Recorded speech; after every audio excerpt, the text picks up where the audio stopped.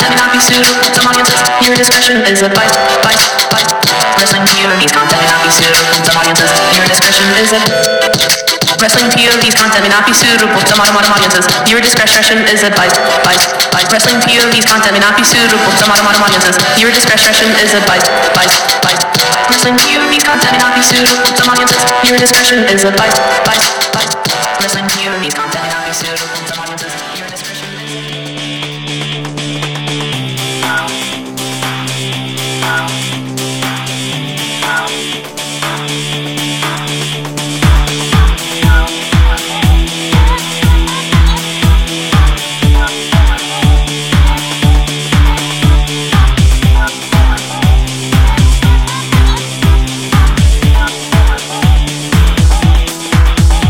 Hey fans, welcome to another edition of WPOV Global. I'm your host, the legend T. James Logan, and with me, the gentleman himself, Elio Canella. Elio, have you been being a gentleman this week?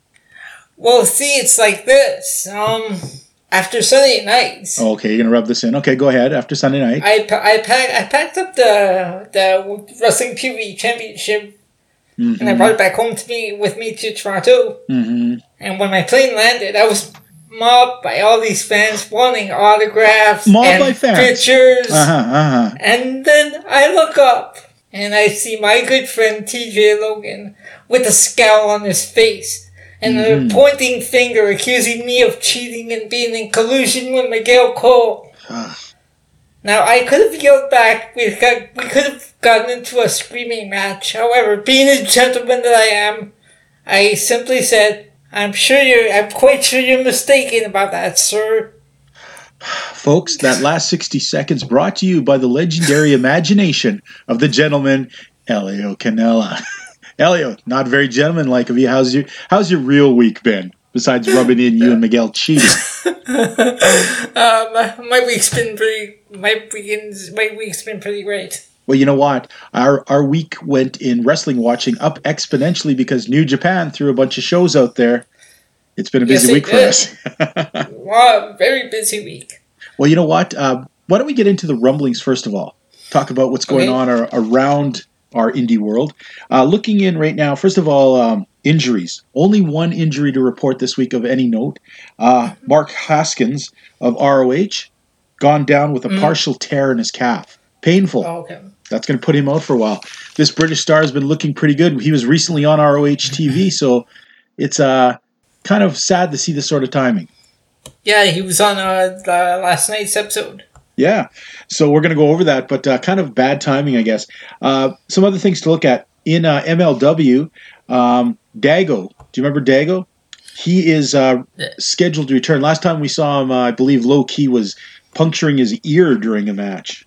He's been out now He's been out of MLW for a good six to 8 episodes, so he's back. Okay. And MLW is going to be bringing in Jimmy Havoc from England, well-known hardcore-style wrestler. Moving over to ROH, PJ Black, your old friend Gabriel there. Yes. PJ Black signs with contract. He'll be now exclusively with ROH. And of course, ROH's biggest news of the week had to be Jay Lethal, reaching 646 days combined as the world champion. That puts him as the man who's held that belt the most in the history of ROH. Wow. 600. What was that number again? 646 days. 646 days as ROH champion for Jay Lethal. Yes, and that's a combined though, folks. That's not one straight run. That's a combined 2 or 3 runs, but that's still pretty incredible in this day and age. Yep. Now, some weird. We usually don't talk about Evolve, but there was a bit of a note I had to say. Is the WWE has loaned Ricochet from NXT Wrestling over to Evolve for a couple matches, so Ricochet will be making some indie appearances. Oh, okay. That'll be very interesting. I think I'd be so lost with that company because they have so many pay-per-views. I don't know what number they're up to now. Yeah, it's and I wish we could get it more consistent. It's even something. If we had enough people who wanted us to try and cover it, we would. But it's kind of sporadic. The footage we managed to get, or the chances we get to see Evolve. That would be adding even more hours. Yeah, I think there would be even more time added in. Yeah. Word out of the NWA. There's another place we don't take much news from, but the NWA is launching a digital series right now titled One Nation. which will be focusing on the NWA national champion Willie Mack and his struggles and whatnot. So I'm actually interested. We've seen Willie Mack in Lucha Underground. We've seen him in MLW. We've seen him all over the place. So a part of me is a little bit interested in that. Mm-hmm. And the last bit of things I want to talk about in the rumblings is sort of rumors. And it's an interesting rumor because everywhere I've checked, nobody's 100% sure about this. But the rumor started with Chris Jericho claiming that the Lucha Brothers had signed exclusive contracts to AEW. However, here we go. Yeah. However, many promoters in that have still pointed out that this is not true, that they have matches coming up with these guys, that they're still, the Lucha Brothers are still telling everyone they are not signed exclusive contracts. I'm not sure what it is. Some people have said that it may come down to the fact that they have a handshake deal saying that they will wrestle for AEW, but it will not be exclusive. They will still do MLW and ROH and other places that we've seen them compete in. And Impact. Now, see, if they wanna start promoting their company, I don't think spreading rumors like that would be a good way to start, though. You know what? Over the last little while, we've seen some questionable posts by Chris Jericho in the last 2 weeks, and as much as he's a big name, I've got to think he's a bit of a detriment by not watching what he's saying. You know? Yes. I mean, he came out there, I believe, last week sometime. He tweeted out that. WWE, don't worry. We only want maybe 6 or 8 of your guys. Yeah. Wow. It was taken down quickly. However, it got out there. And because I also found a piece of news where apparently AEW offered some sort of a deal to a top name in a top WWE name. Mm-hmm. And who was that? But I don't recall who it was. I just glanced at the article real quick, but. Well, I don't even think it said. I don't know. But again, more rumors. More rumors, If you want to talk about AEW rumors, you look at Dean Ambrose giving notice. This is real. He is leaving the WWE. He will not be under a 90-day no-compete clause, which means he could show up at the first AEW event and it would be kosher. So yeah, and apparently that's one of the rumors that was going around that. Maybe he may be signing her with AEW. Well, I'm not sure if he'll sign, but he'll definitely compete. I think that's a given. There's also been the rumors, of course, of what are those guys called? Dash Wilder and Scott. The Revival. Rumors were that they had been seeking a release so that they could go to AEW. This is all rumors and conjecture, of course. We have no, but it is rumors that a lot of people have heard about. And of course, the other rumor is Hideo Itami. Apparently he will be released in the next little while from the WWE. He has already started putting social media and turning things over back to Kenta. So where he's going to go? Will he end up back in New Japan? Will he end up in AEW? He had a terrible run in NXT, but I think he's a tremendous star, and I think he can do well. I think he was just presented wrong, and I think he'd be a hot commodity. Speaking of New Japan, there were 2 more releases. I don't know if you heard about this one. Oh, go ahead. The Best Friends. Oh, Beretta and Chucky T. I did not hear they were released. Yeah, apparently I was reading it last week. Apparently they're the newest ones who asked for the release from to leave NJPW. Wow. You scooped me on some NJPW news. Good on you, Elio. I'm going to have to look that up. You know what? The Best Friends are a very strange act for the Japanese audience. I don't think they ever really gelled in the NJPW, but very surprised about Beretta because just before his injury, he was being pushed into the heavyweight division, and there were good chances that they were trying to make a big run with him. Then he got hurt. You know who I caught up with? I caught up with his tag team partner in the Dude Busters, Kalen Croft. Oh, really? Yeah, I spoke to him for a while. Yeah, excellent. Yeah, he's got his own podcast now, and he's doing his own thing now with this life coach stuff. And is it wrestling related or non-wrestling? No. It's all about life coaching and living your life the way you dreamed of. Well, we went. I don't know how we went from wrestling to that. I don't know. Are you gonna start turning in, Elio? Are you gonna start trying to live your life? Anyway. I'm already lived a life. I'm standing and profound as the wrestling POV champion. Oh my lord, you're gonna rub that in so many times. I'm only gonna say this once under my breath, but I wish you were dead, Elio. Anyways, moving on, folks. Let's take a look at New Japan this week. And first of all, I want to address New Japan's latest foray into America. They had a series of shows which were, I'm going to say, not very good. They were a bit disastrous. And the biggest thing people might have wondered about who aren't in the know of wrestling is, if you noticed, there were no actual Japanese wrestlers on this New Japan series. It has to all. Are you speaking about the Fantastic one? No. I'm talking about the matches. They had a match in Tennessee, matches in Los Angeles, and matches in. There was one other place that's on the tip of my tongue. If you look at all these results and all the things that came in, there are no actual Japanese New Japan wrestlers on any of these tours, like Japanese-born ones. I mean, there are guys who've competed in New Japan that are Americans and other countries on there. I guess this all actually stems back, and New Japan was very critical about this, is the shutdown of the U.S. government held up all the work visas for the New Japan wrestlers that were supposed to be on that tour. Apparently, a lot of guys, they had booked in their minds a whole bunch of big-name stars, including Tanahashi and Okada, were supposed to make appearances at all three of these events. Unfortunately, with the U.S. government being shut down to that orange carrot-headed guy, what's his name? Donald Bump, Trump, Lump, whatever. Apparently, because of his shutdown of the government, they could not get these work visas through.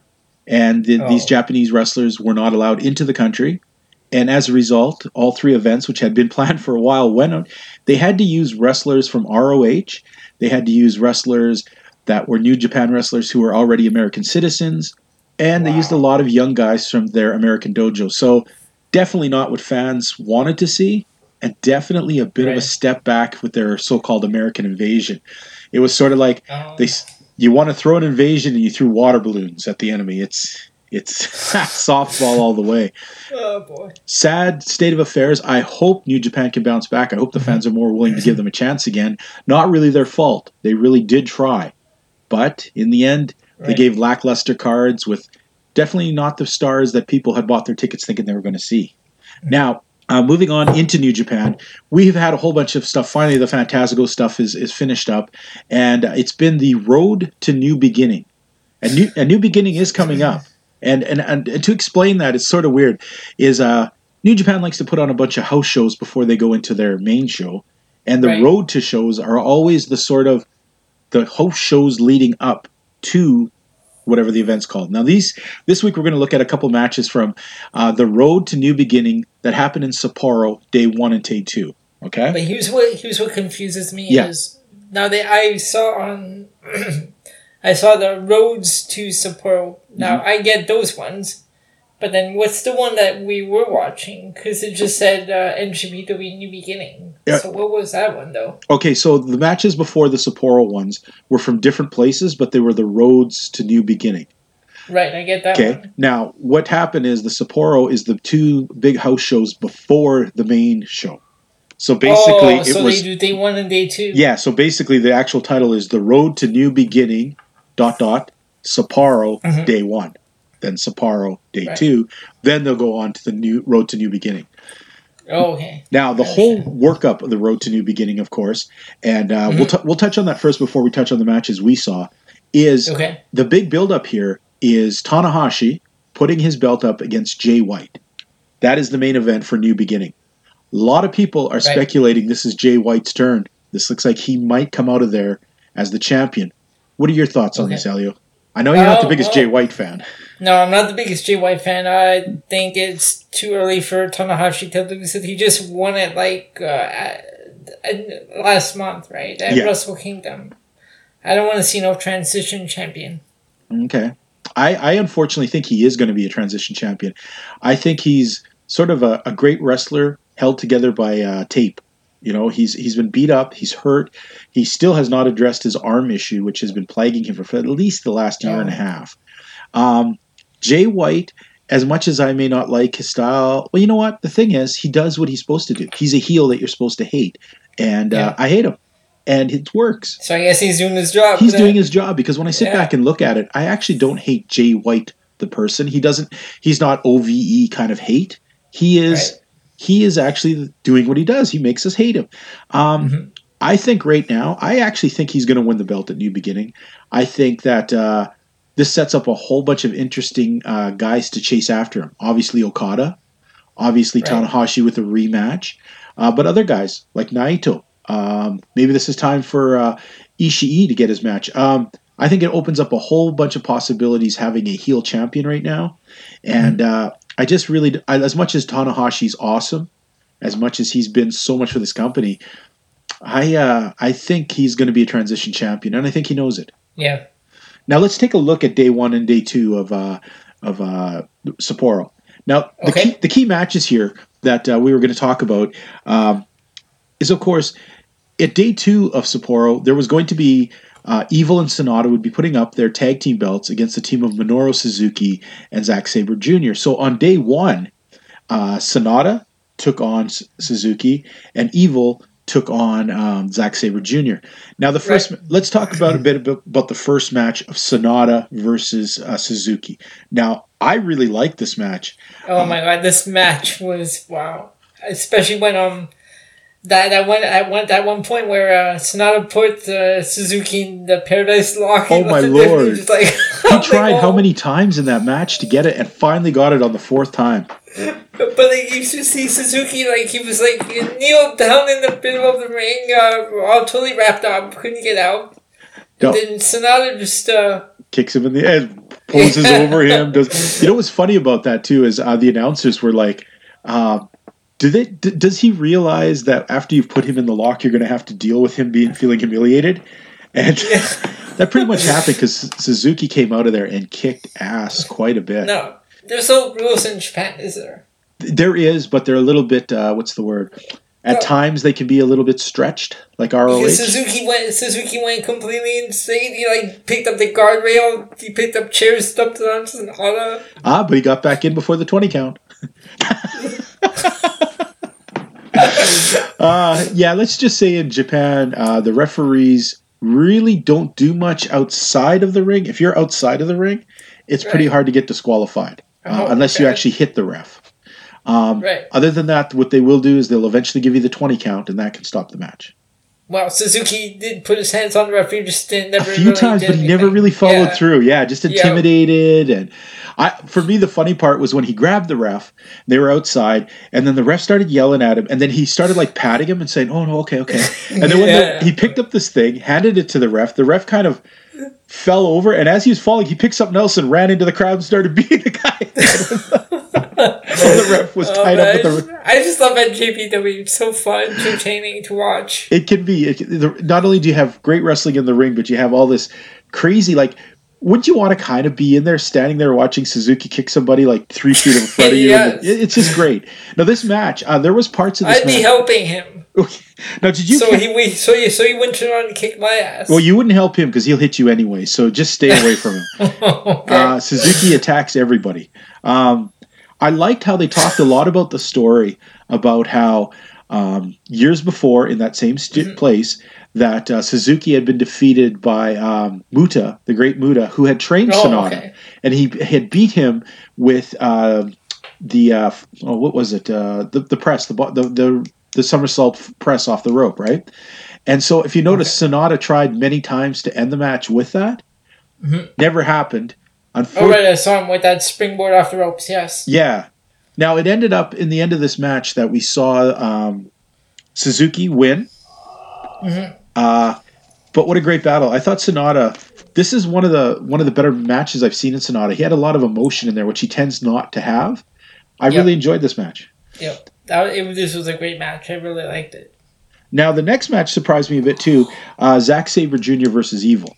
It surprised me in the fact that Evil tried not to take much of Sabre's nonsense. Every time Sabre would throw those things that, kind of piss you off, Evil would flatten him out, lay him out.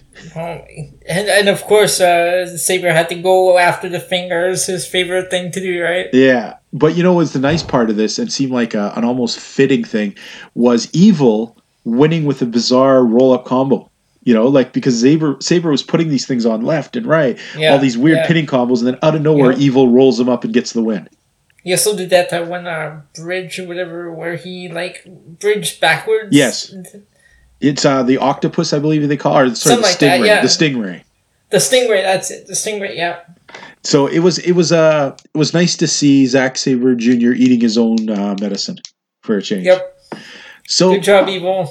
Now we moved on to day 2. I mean, of course, there's lots of wrestling. These cards are 6 hours long, are 4 hours long. But as we moved on to day 2, the key matches that we were going to look at now was the tag team champions Evil and Sonata facing Suzuki and Sabre. This turned out to be a really interesting match. It wasn't as exciting, I think, as the day 1 matches. It did have a great ending because in the end, Sonata did in fact pin Suzuki after the flip off the top rope as a nod to his mentor Muta, takes him down. Of course, Suzuki ate 2 magic killers before getting laid out. But tough match.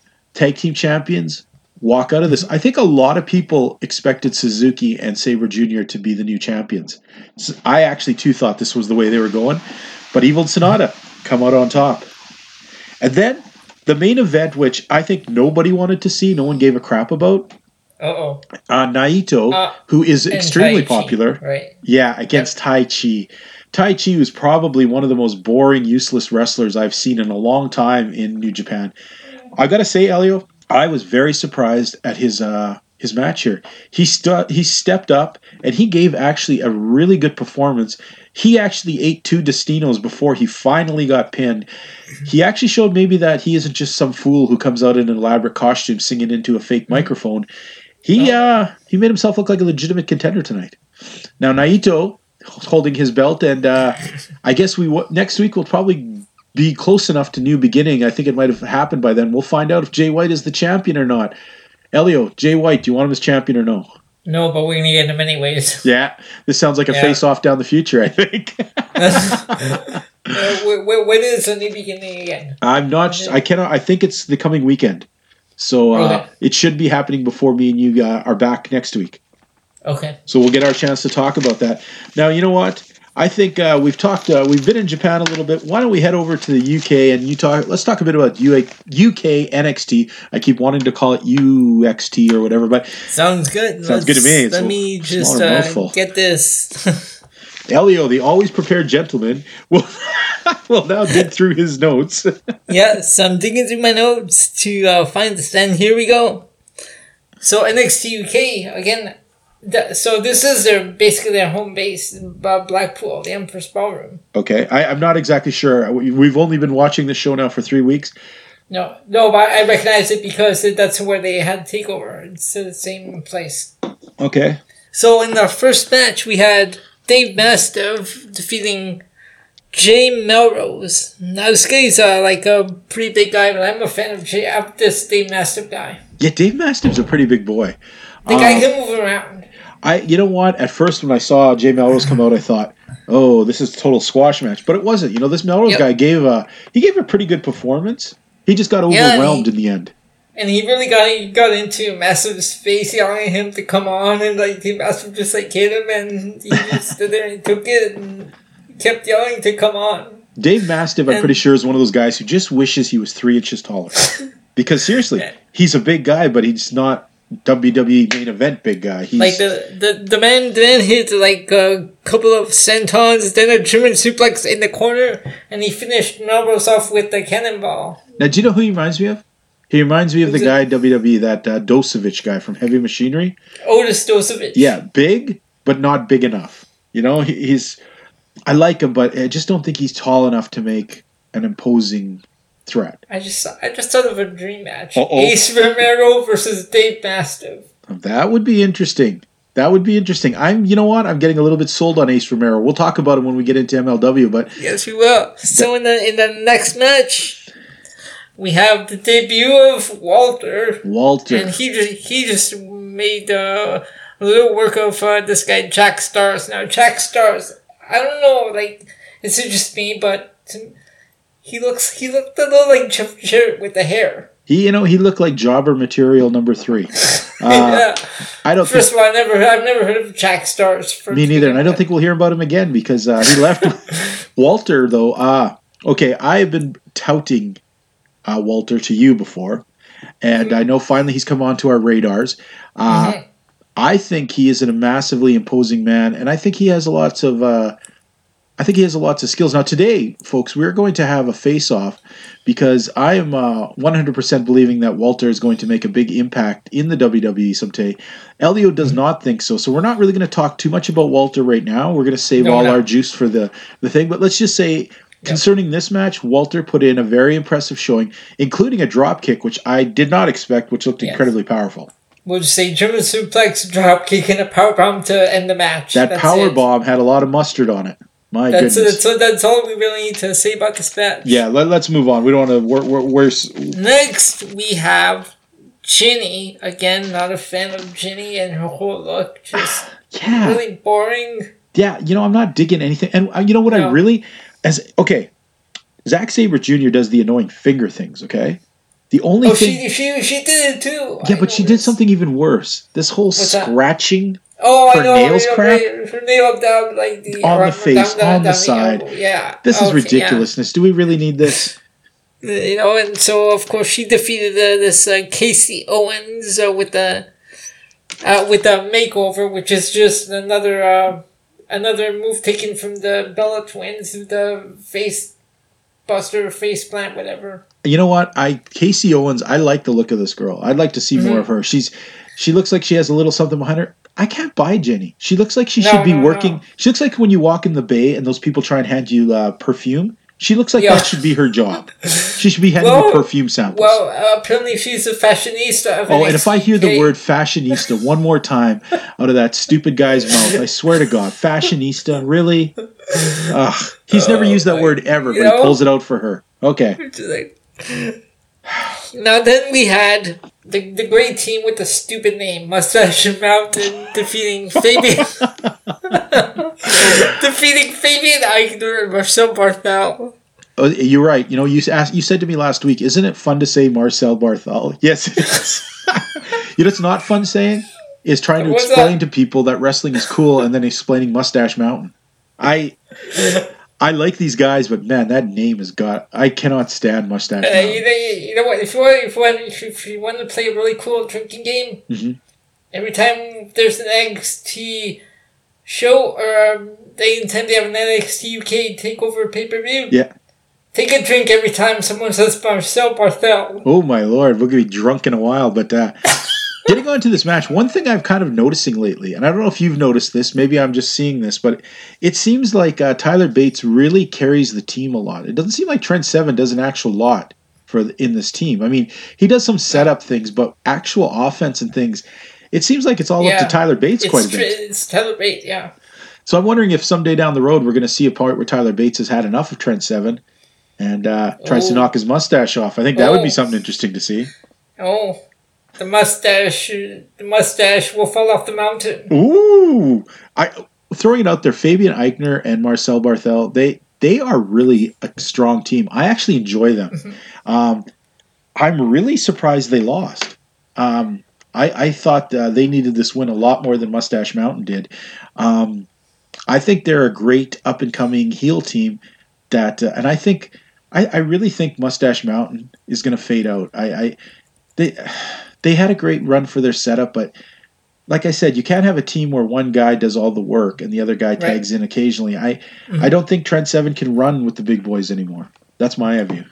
Now, now we know how they always have these NXT call-ups. You think we'll ever get an NXT UK call-up? Well, to the main roster. To the main roster. Looking at the guys on. I would have said Walter. But we do know that I reported at least, 2 or 3 episodes ago that the WWE had approached Walter and he refused to come to North America, saying he did not want to join the WWE because he didn't want to leave Europe. Right. But guys in there now, I mean, I like Fabian Aichner and his partner, Marcel Barthel. I had to throw that out there. I think they'd be a great team to call up eventually, but... it's hard to tell because the guys in the NXT UK are a little bit smaller than the WWE guys. So Yeah. are they just going to look like 205 dudes in there? I don't know. That's true, yeah. Dave Mastiff, if he was taller, by all means, but I don't think he's tall enough to make the cut. Right now, I can't see anybody except maybe Toni Storm. Oh, and what about Rhea Ripley? Rhea Ripley is definitely a girl I think should be called up to the main event. She's amazing. There is one segment that took place, and that was the new NXT UK Tag Team Champion Zach Gibson and James Drake coming out to the ring to cut a promo. Yeah, I'm not sure. Let's give it time on them. I'm not sure how sold I am on them. And I see what you were saying. I was looking at James Drake. He does look like a young Shawn Michaels. Yeah, with that hair and the whole look. Yeah. He looks like Shawn Michaels' uglier little brother. So. Yeah. Zach Gibson. If you look closer, he sometimes even does some of the facial expressions that Michaels used to do. Yeah. No. And who did they say that they were going to come out? Who challenged them? I forgot now. Run that through my mind. At the end of that segment, who came out and made some buzz? I don't recall. I know the assistant to the general manager, Johnny Saint, came out, and he and Sid Scala came out and he made a match. I just can't remember who they said. Well, you know what? I do know that I'm going to give time with Zach Gibson and his partner here. I'm not sure. You know, but it will be soon. It will be soon. They use that word an awful lot. Yeah. It's kind of hard with weird taping to tell you when you're going to bring episodes out. I'm sure they tape it like NXT, the regular one where they tape multiple episodes at one time. Mm-hmm. All in all, I'm going to have to say it was a fun show. I'm tired of Ginny. I want to see other wrestlers on there. I want to see different girl wrestlers.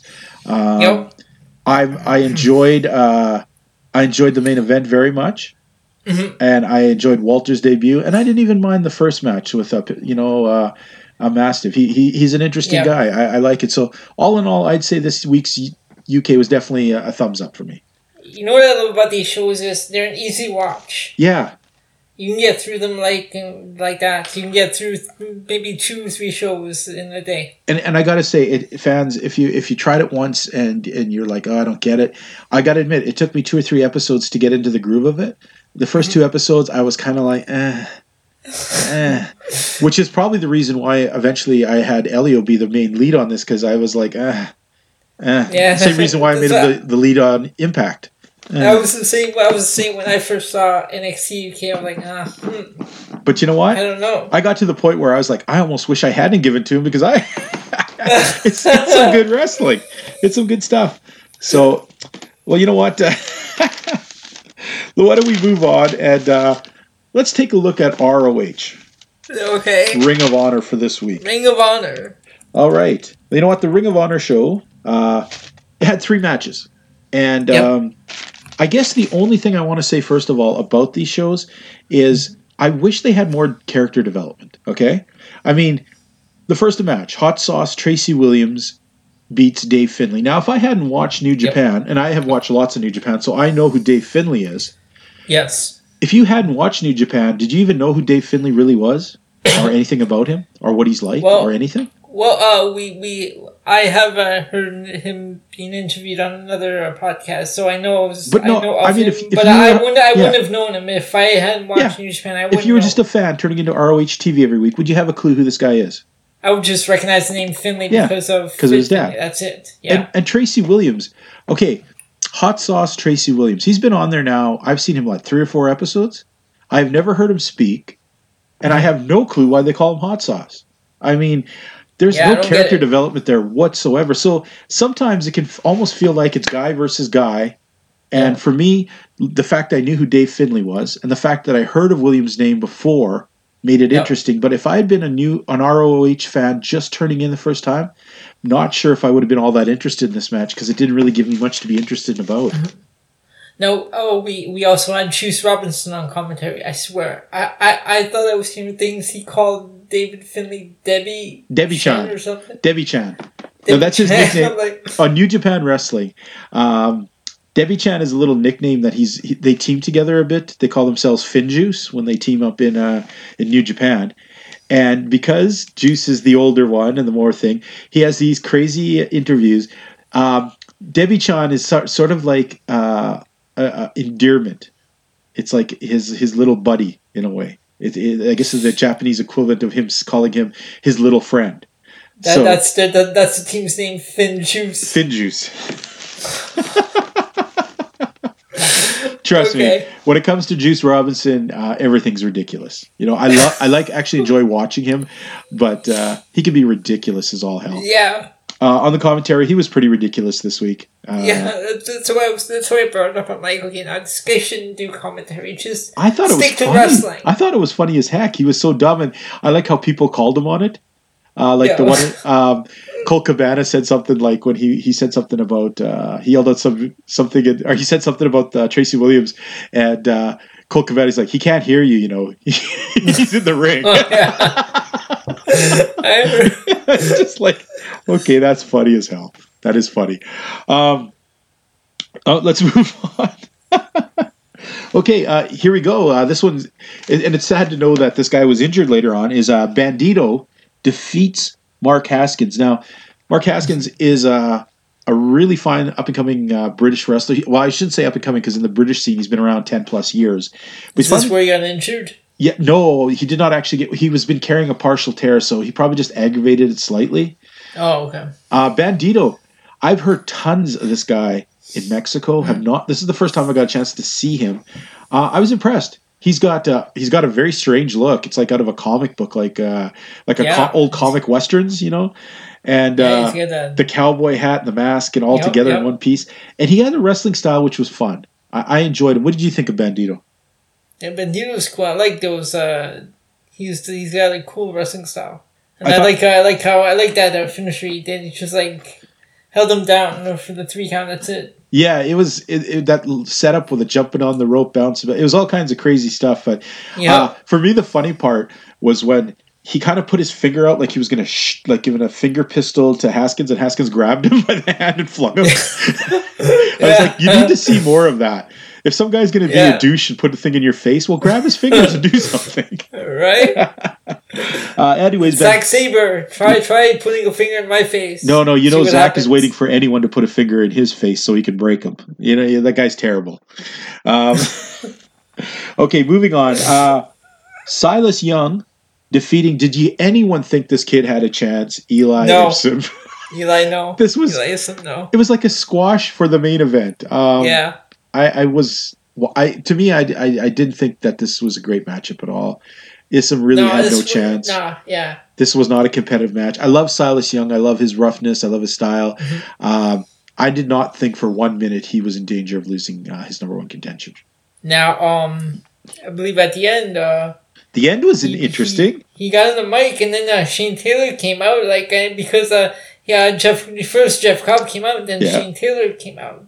Now, I kind of liked how Jeff Cobb kept turning around as each one of them was going to sneak on him. And it was like, he caught them each time and then attacked both of them.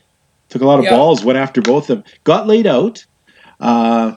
Interesting to note, Silas Young is the one going to be the number 1 contender. But who took down Jeff Cobb? Shane Taylor. Right, and who's holding the gold at the end?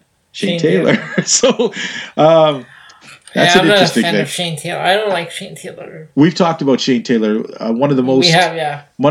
He was like if Mr. Potato Head was very large and tried to put on wrestling trunks, I'm sure his body would look like Shane Taylor. Well, if you baked him a little long in the oven, I suppose. But anyways, the fact of the matter is Shane Taylor, just not digging what he is. He's just an overly fat guy. I'm just not really big. I like Ace Romero, but even he, after a while, is kind of like, all said and done, this episode of ROH, I'd give it 3/4 in the middle. I'm sad in the fact that I still have no idea why they call him hot sauce. Does he eat lots of it? Does he pour it in his eyes? Does he beat children with hot sauce bottles? I don't know. They've never told us. For me, it's a thumbs in the middle show this week. Yeah. Not one of your best ROH, but you know what? I think we're going to go to a break. We're going to clean our palates a little bit out. We have to clean our palate because we're going to talk about Impact, which usually leaves a bad taste in my mouth to begin with. So we're going to talk about Impact. We're going to have a little bit longer on MLW, and then we're all going to see the unholy smackdown that I'm going to lay on the gentleman, Elio Canella. So folks, stay tuned after this. Any last words, Elio? No last words. I'll be here. I'll be waiting. Oh, my for the lord. SmackDown. I'll be waiting to see the SmackDown. All right. Hello, this is Miguel Cole from the Wrestling POV podcast. Wrestling POV and Wrestling POV Global is affiliated with the Collar and Elbow brand. Go to collarandelbowbrand.com and save yourself 10% by using promo code WPOV. Collar and Elbow has t-shirts, hoodies, sunglasses, and more.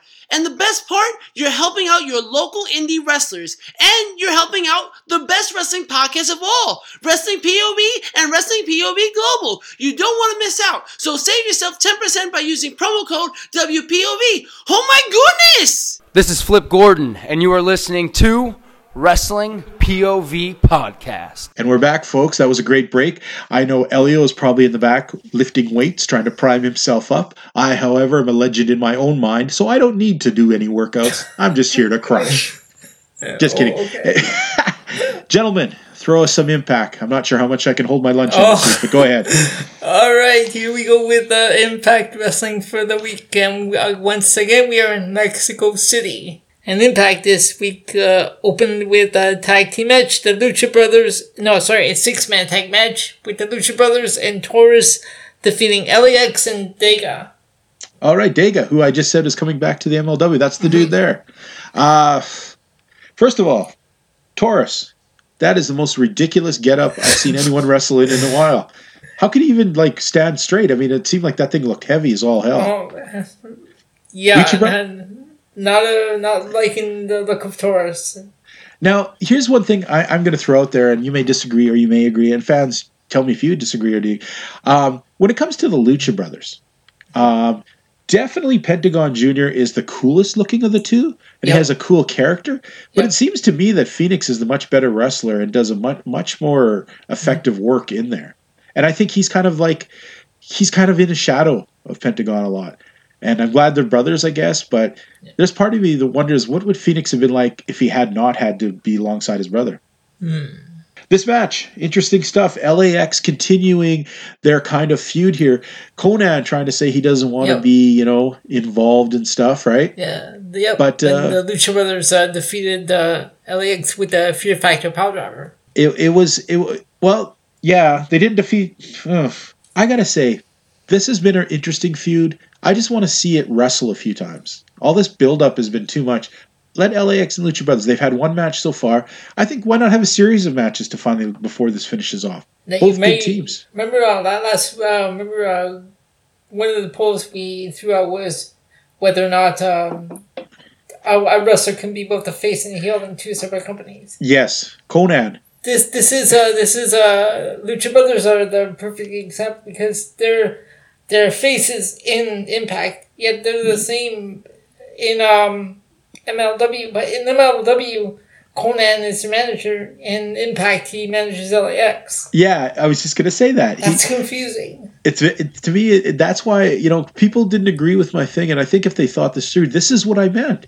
Conan is down in MLW using the Lucha Brothers to fight the good fight, but then he's against them with LAX in the other company at the same time. I find that slightly confusing. Yet they're both they're good in both companies. Yeah. So that's double confusing. The whole okay, but would you know what? What did you think of this match first of all? Again, it's like a lucha style match. I want to see more than just build up week after week after week with this feud or whatever you want to call it between LAX and Lucha Brothers. Who do you see coming out on the end of this? In the end of this feud, who do you think is going to stand tall? LAX or Lucha Brothers? I'm going with the Lucha Brothers.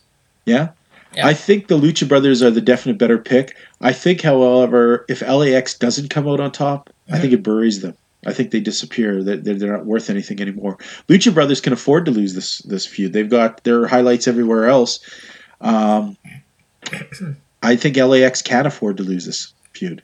And that's sad. Let's go on with the next match. And I know I have to bring it up because Jordynne Grace is in it, so go ahead. Talk about the women's match. I was just about to say that. Jordynne Grace is the only person saving this match. Otherwise... So, we see all this, the double vertical suplex, Jordan Grace suplex both Su Yung and Ali at the same time. That was pretty impressive. That was.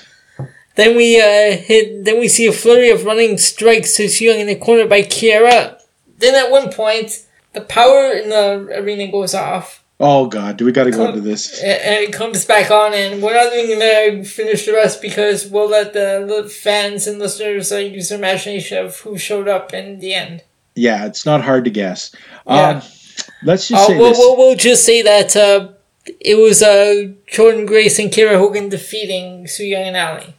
Now, okay, Jordan Grace has got to have been the only saving part of this match. I mean, she's an incredible wrestler with incredible work ethic. I don't get Kiera Hogan. She wrestles like she's either really incredibly stupid or she doesn't really know anything about wrestling. This match showed that she has got to be one of the dumbest people on the planet. I don't understand any of the stuff she did. I don't get her. I don't get her at all. Su Yung, man, that is one of the most ugliest, but ugly women I've seen in a while. The way maybe she's probably beautiful in real life. You know what? Yeah, I've seen her I've seen her without the makeup. She used to be in Shimmer and Shine. And you're right. I did see her. She's incredibly, she's an attractive woman. They really make her to look like a witch in this stuff. Is this a gimmick? Did she have this in Shine and Shimmer? No, she wasn't this junk back then.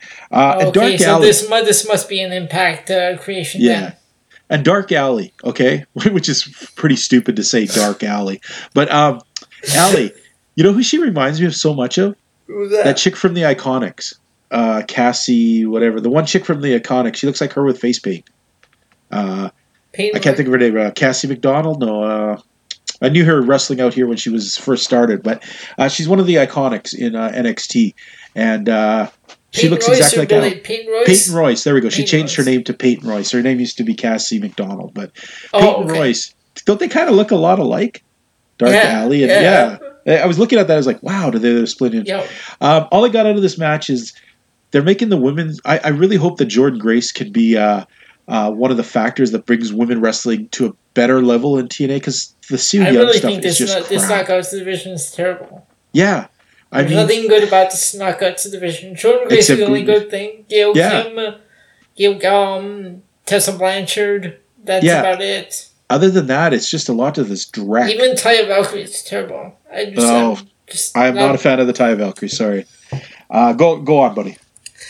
So next we had the team of. I can't believe I was telling you about this off air when I was taking the notes. I can't believe I almost put this. Eddie Edwards. I almost put Eddie Edwards and Elio Drake defeated the roster. Elio Drake.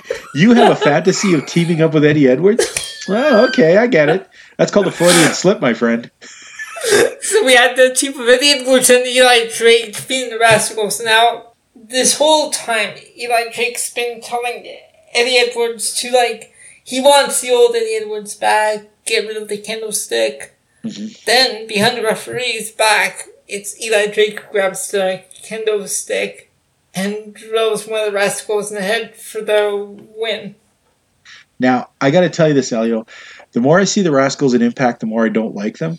However, I have looked up some other stuff about these guys in Pro Wrestling Guerrilla, and that when presented as straight-up wrestlers, these guys are great. Well, I was looking up that one, Dez. That's Desmond Xavier, yeah. Yeah.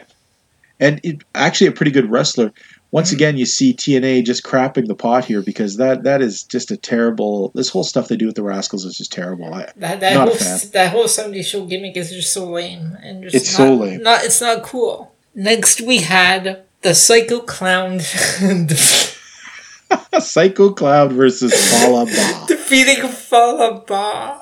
Now, Falaba... Wow. With a roll-up. Yeah, with a roll-up. I'm surprised you could even get that guy off his feet. I mean, Falaba is like... And I always wondered where he was from. He's a Filipino. That is the biggest Filipino I've ever seen. Falaba is... I get that the fans love him, but he is so grossly fat to look at when he's out there. Like, he's, ugh. Yeah. He's like, when he goes to the bathroom, he can't see it. He has to just guess where he's aiming, right? Because, that's a lot of girth on that boy. Psycho Clown. Now, it's easy to dismiss the clowns because we see this and go, okay, there's a guy with a ridiculous mask with a tongue hanging out and all this. However, tradition in AAA wrestling. The Clowns, there's a whole bunch of them. Yep. They are actually pretty deadly wrestlers. Yeah, this And is Psycho another Clown? guy. This is another guy I looked up that that was in AAA. Yeah, So Psycho I Clown. already know about Psycho Clown. Yeah. Yeah, he is legit. Falaba, not so much. No, So, I don't like Falaba. No, he's a sad. He's one of the other reasons Impact kind of has a whiff on it. Let's go to the main event. Oh my god! Here we go again. Killer Cross and Moose. Oh, who would have thought we'd see these guys? Right? Yeah, for It's not 8 like million we've seen times. this. We've never seen this match before, have we? No, jeez. So Killer Cross and Moose defeated the team of Johnny Impact and Brian Cage. Moose hitting the spear to Impact for the win. Now here we had one of those cases where the tag team partner gets so pissed off because of like miscommunication where he just lets his partner get killed. These kind of matches are useless. I mean, what's the gain? What does Brian Cage get out of this? Like, if they had won? What does he get out of it? Nothing. Like before this match, or the interaction backstage between Cage and Impact was so stupid. Yeah, like Cage was yelling at him. Impact's like, "Oh, are we on this again?" Yeah, because they've shown this how many times? Yeah. This is like month 800. I am sick of this crap. I'm sick of Johnny Nitro. I'm sick of Brian Cage, who looks like he's some Impact's like, don't screw me over. And Cage is like, no, that's your department. I'm like, oh. Do you know how hard it is to make Moose and Killer Cross seem interesting? Just put on the other two idiots. Those two make those two seem interesting. So sick of Impact. So sick of Brian Cage. I've always been sick of Moose. And Killer Cross. Impact wants to turn things around, but they're not doing. Doesn't seem like they're doing anything. No, they're not. You know, I would look at this week's show and I would give it a thumbs down. Yeah. Nothing interesting happened on it. The wrestling was at best some lucha libre flippity dippity crap that we saw in the beginning. Again, we have to keep in mind that they were in Mexico, but still, that's no excuse. I just don't get it. Like, how can they turn things around when you're using the wrestlers? There's so many, like they've got a lot of other wrestlers on their cards. Why, like Eddie Edwards, and Eli Drake, why are they in this stupid undercard match when idiots like, I'm so sick of Impact and Cage. Get rid of those guys. We should be seeing Eli Drake. We should be seeing Eddie Edwards fighting for the belt, not these guys. Do you think Eli Drake could have another face run? Because he was a face when he first showed up. He was part of Drew Galloway's faction. Yeah, but he made no, and please, this isn't a pun, but he really made no impact in wrestling whatsoever as a good guy. He is definitely better suited as a heel, and I think Eddie Edwards is just better suited as a normal face, not this confused junk that they've been giving him. Stop taking lessons from Tommy Dreamer. Oh, lessons from Tommy Dreamer. Oh, how to eat pork rinds and drink beer? I mean, come on. Anyways, yeah, you know what? Let's just move on. Impact, once again, leaving a distaste in my mouth. Yep. I give it 3 toilet bowls out of 3 for badness. Not good toilet bowls. All right, moving on. MLW. Now, MLW, we're gonna look at 2 things. First, we're gonna look at the Fusion TV show because it was taped a little bit before what we're going to talk about.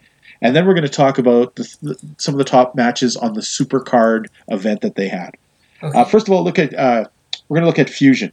Our first episode had Kodo Brazil versus. Now it's funny because I couldn't remember this guy's name, and I think I'm just going to call him ethnic jobber number 6 from Turkey. I mean, when you were asking me his name before we went on, it slipped my mind, and I remembered at the last minute. I remember oh yeah, that's his name. Yeah, it was I'm not sure how sold I am on Kodo Brazil. They're trying to push him as an exciting middleweight.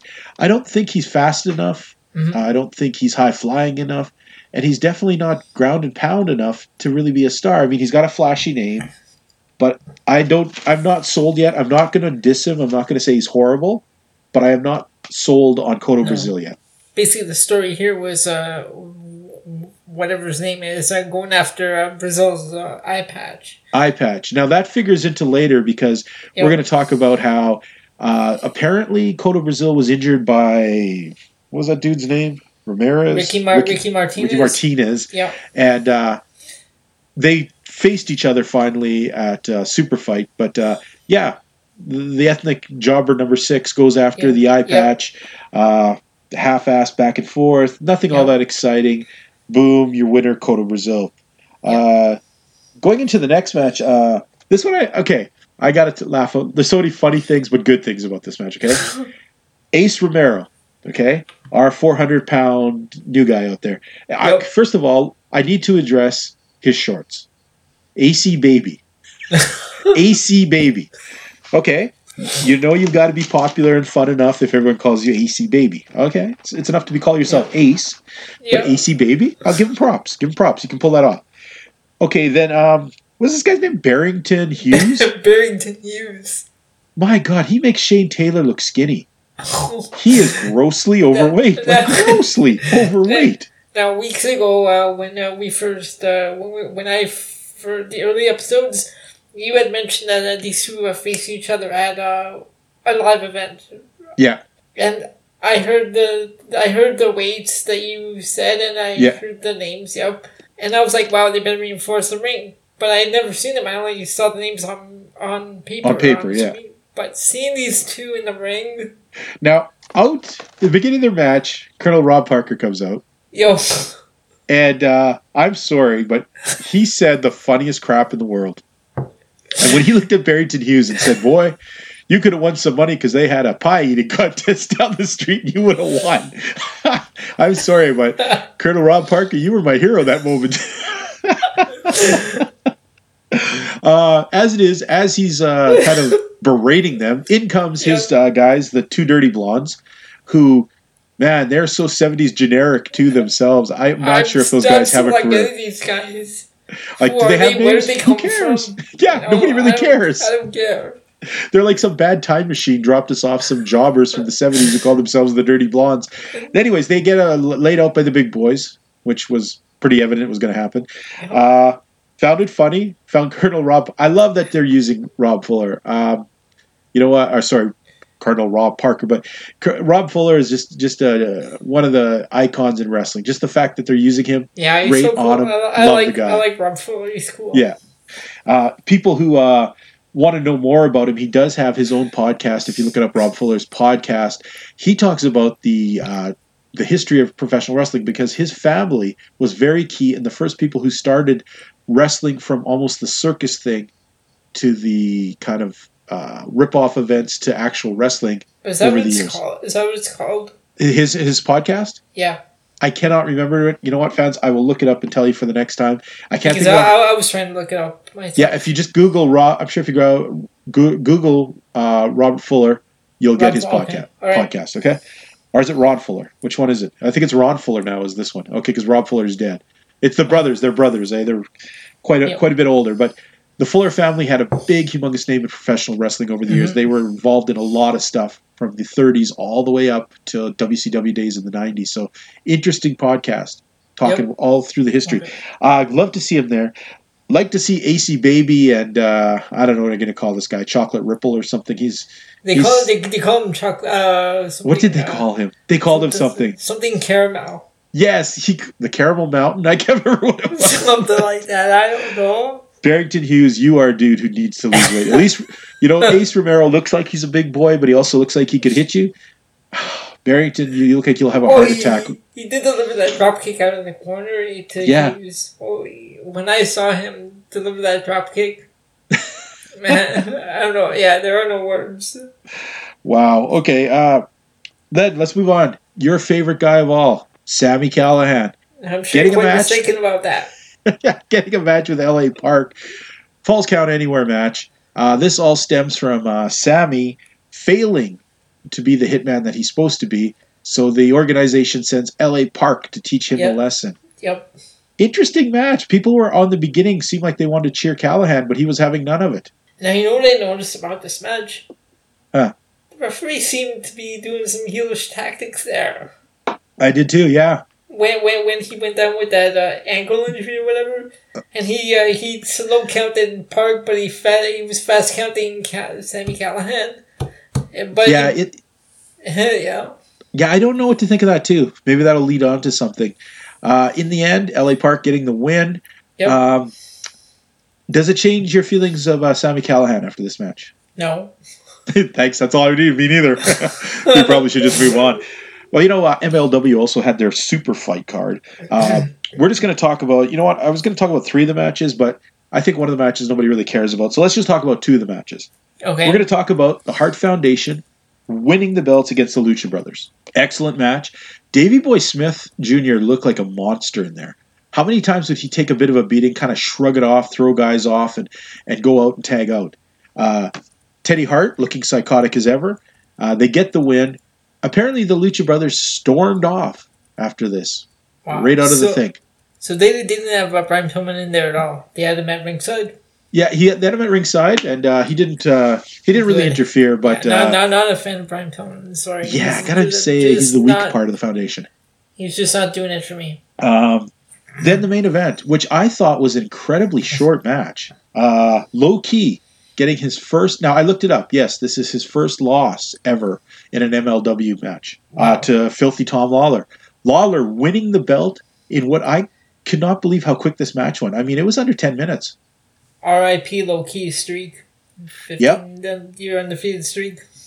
Where does that put Low Key? I'm not sure, but I do know he is a man of honor. And anyways, Filthy Tom Lawler, he has really been on a high popularity lately. I've been enjoying what I see from the guy, so I'm curious to see where this goes from here. And I'm also curious what's going to happen with Low Key. I mean, does he go on to something else? Where does he go from here?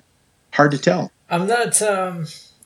You think? I don't know if he's done with Sami Callihan yet, though. I mean, you did take him out with that hammer. So you think maybe we're going to look at? You mean Lawler? You're talking Lawler. I'm talking Low Key. Lawler, that opens him up to all kinds of obviously challenges. But where does Low Key go from here? I'm not sure. Yeah, good question. Well, you know what?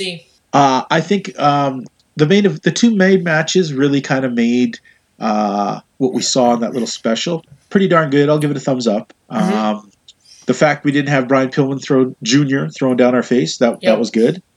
No, they just had him in a backstage vignette with Teddy Hart doing something stupid with the cats and drinking this energy drink. Oh my goodness! I don't even like to talk when he gets the cats out there. I've seen it firsthand live, and it's some strange crap that makes no sense. Apparently, they keep the demons away. Folks, that was this week's edition of MLW. Now, I want to talk about our poll that we had. Usually I do that in rumblings, but this week this poll meant a little something. Now, last week we had announced that the poll we were going to do involved Kushida. However, with the debut of Walter, that kind of got us both buzzing between us, and we changed the poll, and we made the poll, do you fans think Walter is the next big WWE thing, or is he just a flash in the pan that no one will remember? Now, Elio obviously finds him a bit of a flash in the pan, and we'll discuss that. I obviously think that he's the next best thing, but we wanted to throw it out to you, the folks. And the results are in from our poll. 62% of the people said he will be the next big thing. Well, 38% said flash in the pan. That's a very close numbers. 38 and 62, that's not that far apart, which tells me that there's no decisive idea in the fans' mind where Walter's going to go.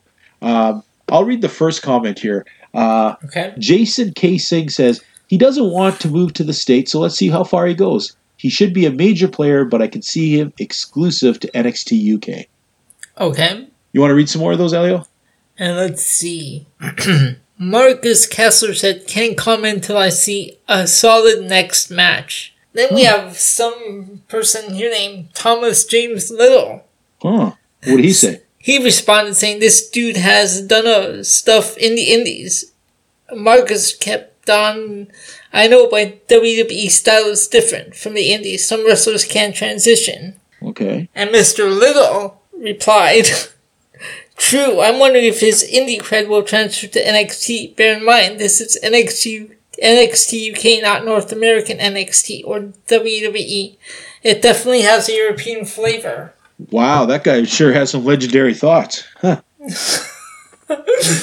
Well, you know what? The fans are divided, but me and Elio, we're not divided. And we put a bet out there, which we emailed personally to Walter himself. And in 4 years' time, if Walter does not become a big star, I will be on the receiving end of a chop of his.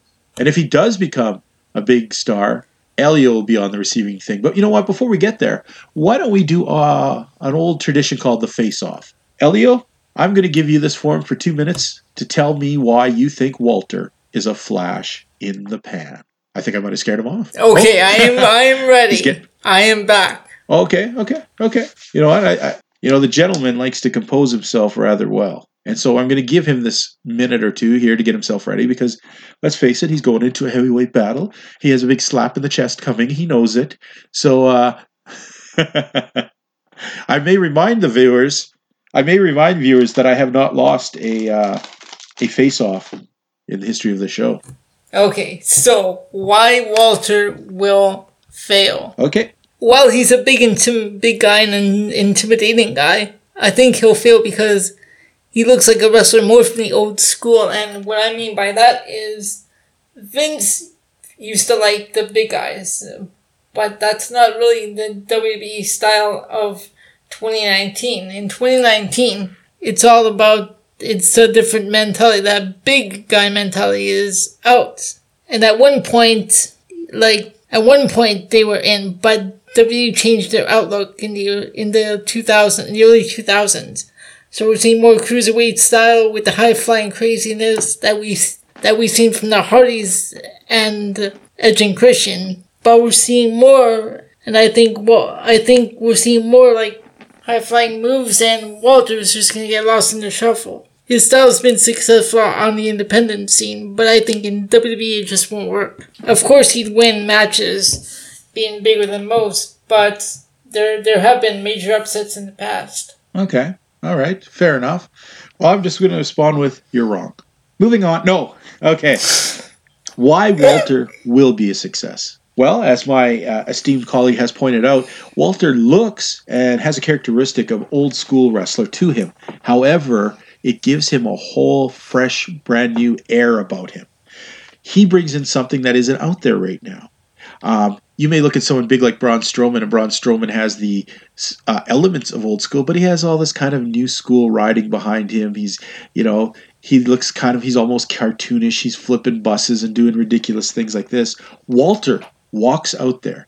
He's 6'4", 290 pounds. He walks out there and looks like he'd slap the taste out of your mouth and your mother if you guys were sitting together saying stuff. I think Walter has with him a presence, and what's different from the wrestlers of old, not only does he have that look, but he has skill.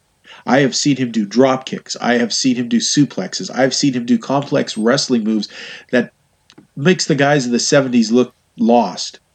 This is the guy. I think finally he is something unique, something special, and unless WWE managed to screw it up with some weird writing and put Walter in, I don't know, a tag team with Psycho Clown and Hornswoggle, I think he has a real straight-out chance of being something big. I think there's going to be an opportunity where he's going to say, you know what, NXT Europe, it is too small for me. Let's go to the States. Let's show them that the Vienna Machine can destroy anybody in the world, including the big boys in the WWE. Walter, I can hardly wait till the day you slap Elio Canella's chest open for doubting you. Okay. Folks, that was this week's face-off. This is one of the ones where we're not going to know the winner or loser for a couple of years. We'll look back at this, Elio, as one of us has an indented chest. Hopefully it's you and not me. And we'll laugh about it, hopefully, if one of us can still laugh.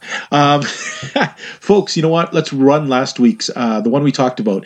Kushida, coming over from New Japan, one of their biggest mid-heavyweight champions, a great wrestler, but will he be lost in NXT? Or will he stand out and succeed within the WWE somewhere? That's next week's poll. Well, you know what, Elio? Before we get going, throw out all that social media. You know what, folks? There's another show. Obviously, you know that. But just in case you picked us up and didn't know, every Saturday, Wrestling POV, featuring our good friends Rick Serrano III. He's that third wheel on that show. Mimi and Tony, and that little felt fella. Do I even have to say his name? Okay, Miguel Cole. They have a great show talking an hour, hour and a half, maybe even 2 hours of smack talking all about SmackDown, WWE, everything WWE related except NXT UK, which we took over. They talk some great stuff. They break down those shows. They have a great look at it. It's called POV. You know, Tony used to be a professional wrestler. Rick used to be a professional fan. I guess that's not hard. But together, they have really actually great insight looking at the product from different ways. Then you get us, the two crazy guys talking all that indie junk that people thought would be forgotten. Elio, throw out some social media stuff out there. Let people know how they can get a hold of us and the main show. Okay, so Wrestling News Source, you can follow them on Facebook. Just go to Wrestling POV Podcast. You can follow them on Facebook. Go to Wrestling POV Podcast. Follow that page. Instagram, you can follow my Wrestling POV on Instagram, and then on Twitter. You have the Twitter handle? I had the Twitter handle. I mentioned it last week. I am the worst. No, I didn't have that one open. I am the worst at social media, but it's out there. You know what? Go on to Twitter. I bet you if you just search for Wrestling Podcast POV, you will find it, or Wrestling POV Wrestling. Yep, Wrestling POV. I bet you actually probably is Wrestling POV. You know what? We're still the dirty little brothers. We don't have and it's operated. It's run by Miguel Cole. Oh boy, that ought to be great. Yes, it's at Wrestling POV on Twitter. All right, and you know what? You can drop any messages you want about Global. We're still the ugly twin redheads who didn't get their own pages yet. But you know what, folks? We just want to say this, okay?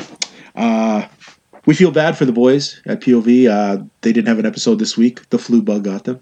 I just want you to know, though, that we here at Global, battling the minus 30-degree weathers, never miss an episode. And we just want to say maybe there are people out there who are delicate and sick. What? Wait a minute. No. There are people delicate and sick, and maybe they got a little bit of the flu bug. Maybe they got a little bit sick, and they couldn't really put on an episode. We just want you to know that we're there for you guys.